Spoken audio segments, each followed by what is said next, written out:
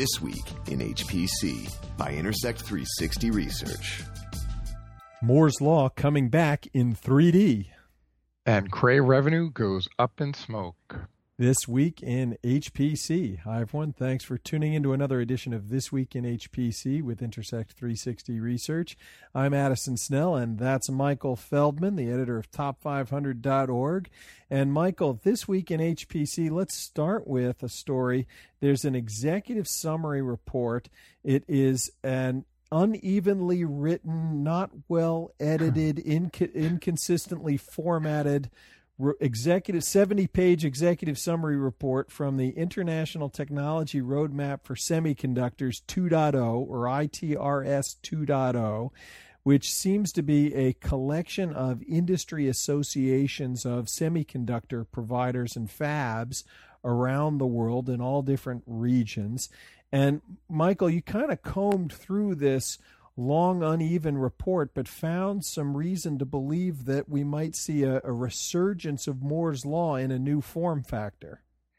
Yeah, exactly. What the report sort of outlines here, amidst a lot of other detail and technology descriptions and all sorts of stuff, is sort of a path forward beyond 2020 or beyond the decade between 2020 and 2030, where another set of technologies will emerge that will basically keep at least some of the Moore's Law magic alive. Not the typical magic where we think of it, we're going to keep shrinking transistors. That the authors agree, and most people agree now, that's going to come to an end just because of the physics of silicon. But what they're talking about here are a couple different technologies, and the major part of the major technology they're talking about is something called 3D transistors, and they include that under a different moniker of 3D power scaling, and we'll get into what that means in a bit. But what they're basically talking about is, instead of building 2D planar structures, devices that we've come to think of as chips or dies, will now go into 3 dimensions.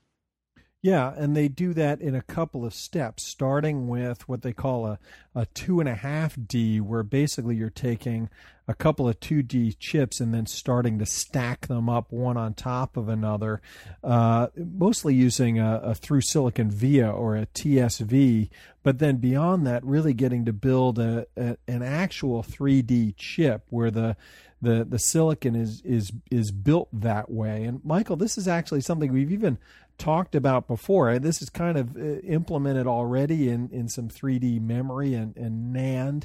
But if we can bring microprocessors here, if you interpret Moore's Law as being advancements per area, then if you stack more up on top of the area, this is a way to cheat Moore's Law and keep it going into the future.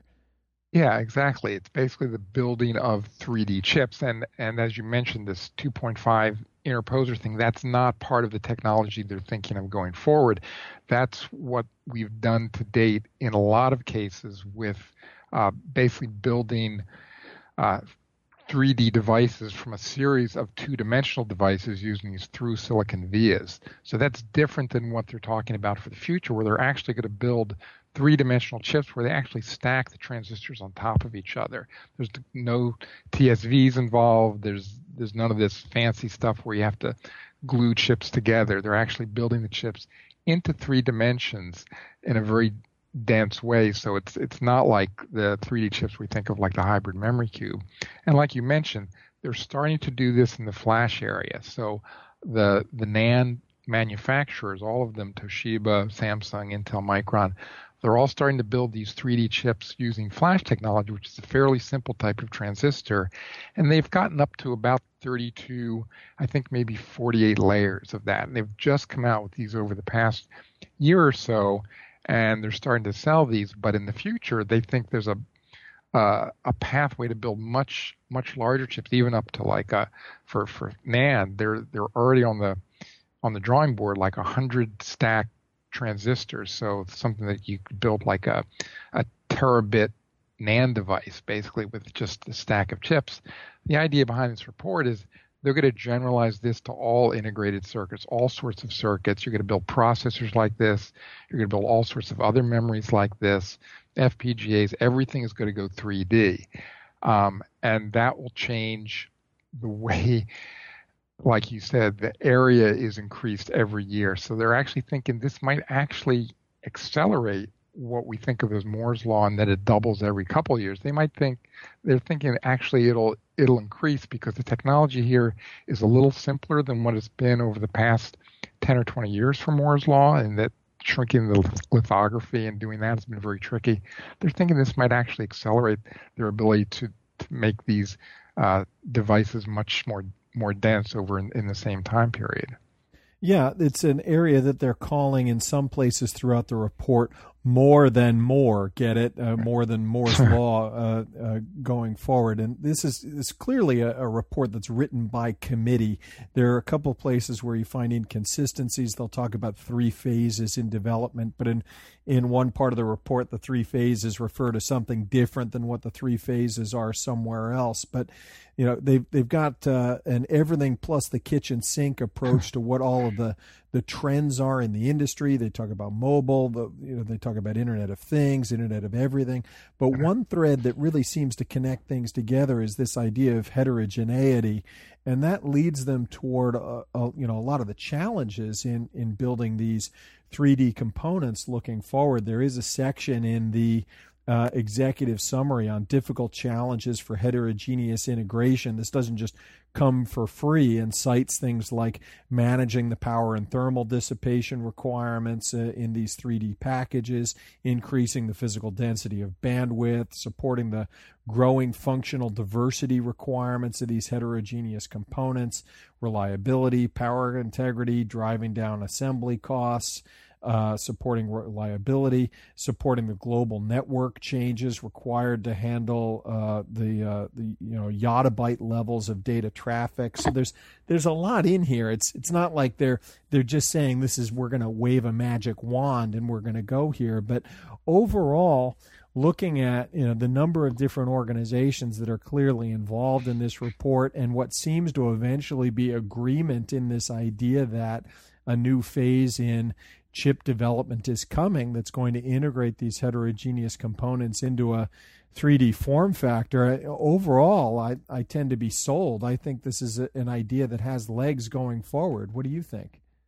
Yeah, I think the 3D idea is sort of a can't miss idea. Now, the second part of this, which I alluded to and you sort of alluded to, and that there's some challenges there, is the development of these technologies that are really not ready for prime time yet. So the second part of 3D power scaling is the power part. And for that, they envision over the next decade, they're going to develop these technologies that are just sort of in the research phase now. And one of the types of transistors they're looking at are tunnel transistors, tunnel field effect transistors, and the other one is spin transistors. And these are 2 types of transistors that are not commercially available today, but something that are able to use very low power technologies. They can use significantly lower voltages than conventional CMOS transistors. And if they combine those transistors with these 3D structures, they can actually not only make the devices much denser, but they can also keep the performance profile the same or better as these chips actually sort of shrink down. Not the transistors shrinking down, but the devices themselves. So this is sort of a very important piece of it. They think with those 2 pieces of technology, the 3D part and these low power transistors, that actually makes the path where all of these things become possible, and those challenges that you were talking about become much easier to handle. Of course, the heat, there's always going to be sort of this upper limit on heat as you put these 3D structures together. But if you can get these lower voltage transistors in there, you can ameliorate a lot of those problems. So that part, the second part of the this technology as they move forward is not quite as advanced as the 3D technology, but they think, at least the authors of this report, feel that the technology will appear starting in the next decade and be commercially available. So it is an optimistic report, but something I think that they feel there's enough behind it now they can make this prediction. Michael, I swear about a year ago we did some kind of podcast on 3D chips, and I was saying that was a continuation of Moore's Law, and you were telling me, no, that's cheating, that doesn't count. Have you changed your tune here? I'm going to find that podcast. Well, you find that podcast. I think I was talking about 3D, what they were talking about, 3D devices. So, I mean, 3D, gluing these 3D chips one to another, that was cheating in that sense, because you were just gluing one device to another and building, bigger devices. But here, if they can actually build the 3D chips, it's actually not. 2.5D doesn't count, but 3D does, is where you're going. Well, 3D chips count.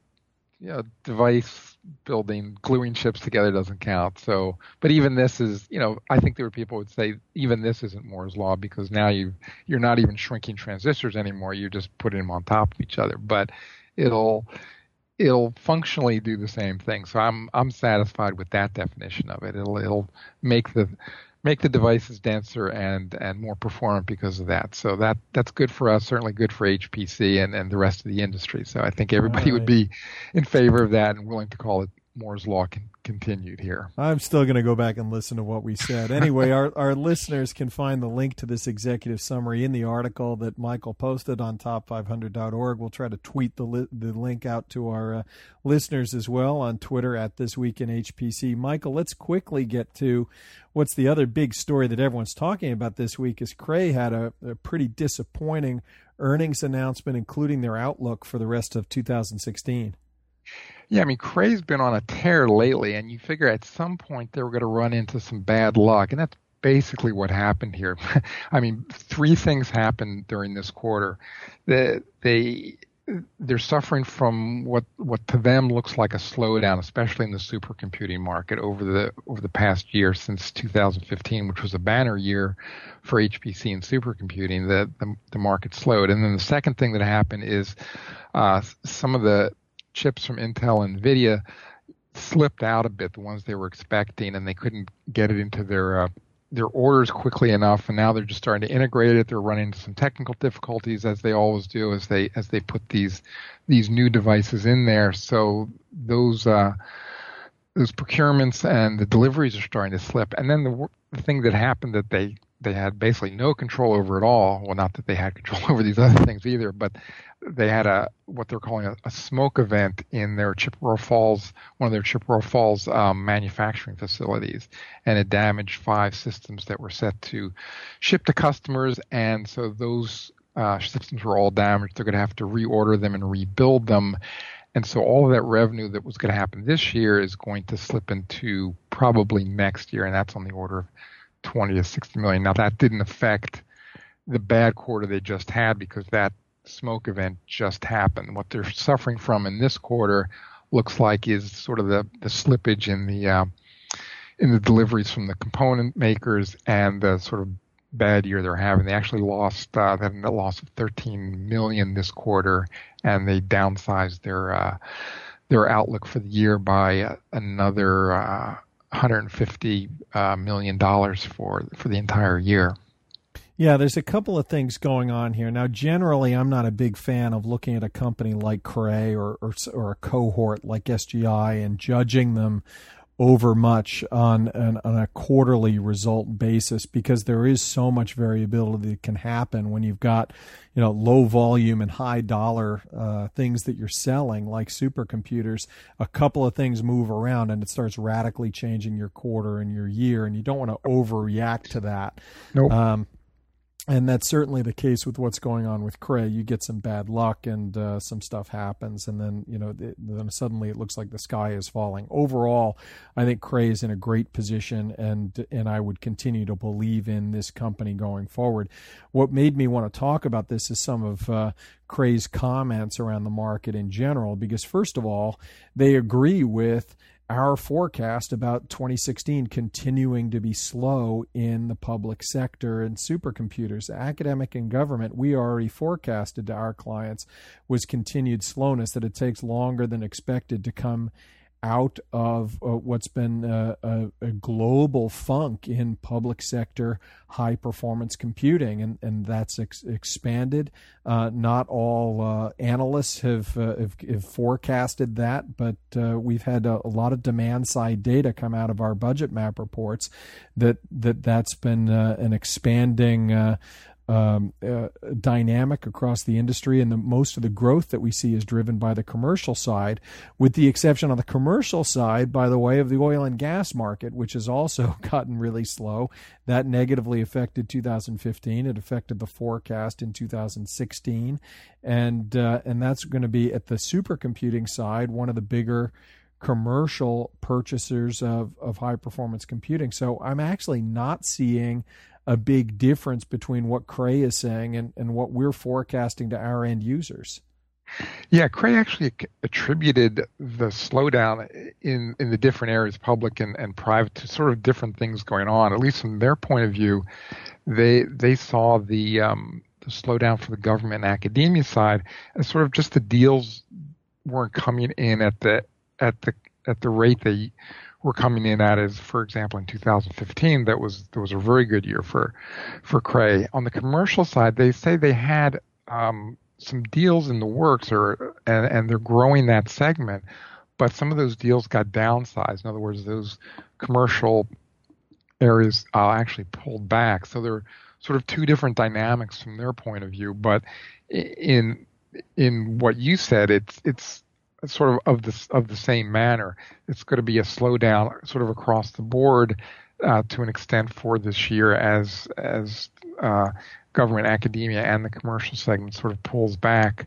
What was a little disconcerting, I think, from Cray's point of view, and then from the investors who kind of hammered the Cray stock, was they didn't know when this sort of slowdown would pick up again. They're looking at 2017 now, but they're not even sure about that, and they don't have much visibility into when the market will pull back. And since they didn't know the actual reasons for what was going on, they couldn't really forecast when it would come out. So, like I said, the stock got hammered a little bit on that news, not because of the smoke problem or even that the chips were slipped out a bit, but the long-term effect that the market might slow over the next year or perhaps a little bit longer. I mean, looking at the different market dynamics here, we talked about the demand side, and that is what it is. We saw the expanded slowdown here, but the other important factor in what Cray is talking about is the supply side. If there really are these disruptions in chips being late, that's going to extend things like acceptance criteria. It's going to extend when deliveries get made. It can also extend the sales cycle in terms of the evaluation or how long deals take to close. All of that supply side stuff can really have an effect in the short-term revenue, in how much revenue gets recognized for the whole industry in 2016 versus 2017. It's not a true loss, but it can definitely affect the revenue in the market in a way that we analysts don't initially forecast. We generally assume that suppliers will hit their deliveries and the market will continue on an ongoing basis. But the last time we really saw this effect was a few years ago on the storage side, where if you remember, there was flooding in Southeast Asia that severely delayed storage deliveries, not only in HPC but in enterprise computing, and we really tracked that in our models in terms of how much storage got dumped out of one year and into the next year. So you had one year that was artificially low, the next was artificially high, and it takes a little bit of time for that to work its way through and settle back into normal looking numbers. So that's something we'll really have to keep an eye on this year. I think it's probably not to the same effect that storage was that couple of years ago, but we could be heading into where 2016 misses its forecast overall, and then 2017 is high. 2018 kind of gets back to the normal growth curve again. So that's something we'll continue to watch. Yeah, and I think what actually dovetails into this, some of these component slippages is actually, and maybe it's the cause of some of the slowdown in this year, is that there seems to be some uncertainty in the market, and maybe it lengthens this procurement cycle, especially for a lot of these big systems that have these multi-year cycles to buy them, that the fact that these chips maybe were slipping beyond their original dates, and that's the fact now, especially in the accelerator market, there's now two chips that are sort of diametrically opposed to each other and sort of, in a sense, evenly matched with Intel's Knights Landing, Xeon Phi, and then NVIDIA's now new Pascal GPUs. They're sort of these multi-teraflop chips that have come onto the market and have been promised to the market for a few years now. And to the extent that a lot of users maybe didn't know which way they were going to go with these chips, they offer sort of very different advantages and disadvantages, and there might have just been some decision making that got delayed that might have lengthened the procurement cycle, especially for these big systems that now has been factored in.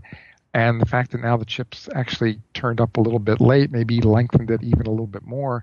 Maybe that attributed to some of the slowdown that Cray and you're seeing as well. Well, okay, so first of all, I don't think it's a slowdown from where we've been. I think it's continued slowness from where we've been. This year is not remarkably slower than academic and government has been in previous years. If there is an effect where the market is dropping, it's going to be the supply side driven more than demand side driven. I take your point about procurement cycles, and if sales cycles get longer, that can slow down revenue, but I think that's already been built into the forecast to some extent. We use a lot of demand side or end user guidance in determining our forecast, especially for the near in years, the this year, next year, year after kind of outlook, because end users tell us what kind of changes they're expecting in their budgets. And if I have a budget, I generally intend to spend it on something. I don't want to lose the budget just because I'm taking too long to make my decision. A lot of times when sales cycles get longer, they get longer on the early side in terms of I start evaluating sooner what I'm going to purchase in a given year. But I don't like to lose this year's budget because I'm taking longer to make up my mind. I think those effects already, for the most part, are built into our forecast. And what we're really seeing is that we had to lower expectations in terms of how long it takes for these public sector funding to come out of a funk worldwide.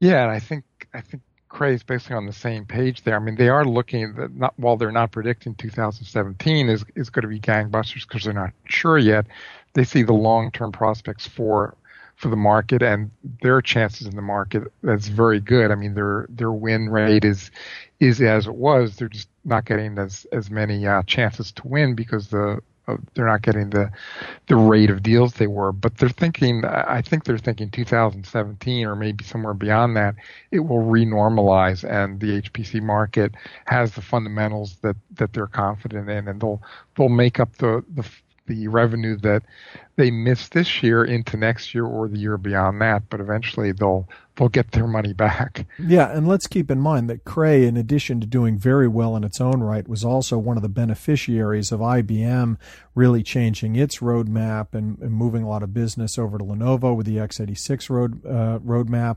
IBM cast off a lot of share there, and 2015 was a year of a lot of share shifting around, and we've just sent to our clients some guidance on what the new shares were and how they shook out. But all of these other companies, HP, Dell, Cray, all gained significantly from the IBM Lenovo change, and that certainly helped Cray last year. Yeah, they had a banner year. They didn't see the slowing that you were talking about because they gained share, and like a lot of these companies did at IBM's expense. So, yeah, there's a lot of different dynamics working here that makes it look like, maybe there was a slowdown, but maybe not from the point of view of the absolute market. There wasn't.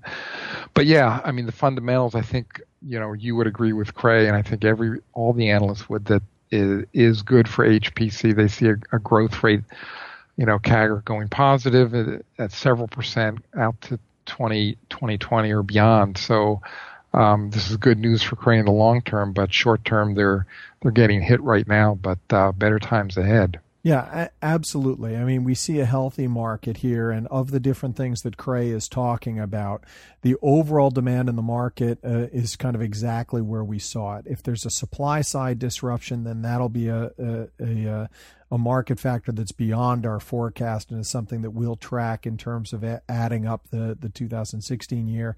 And as far as their operations problem with their manufacturing and the smoke issue, well, that's just bad luck. That's going to push out some deals and just doesn't look good, but you take your lumps when you get them. Right. All right, that'll wrap us up for another week, Michael. I appreciate it. Some interesting topics this week, and thanks to our listeners for tuning in. You've been listening to This Week in HPC. You've been listening to This Week in HPC, brought to you by Intersect 360 Research, actionable market intelligence for high-performance computing. For more information, visit intersect360.com.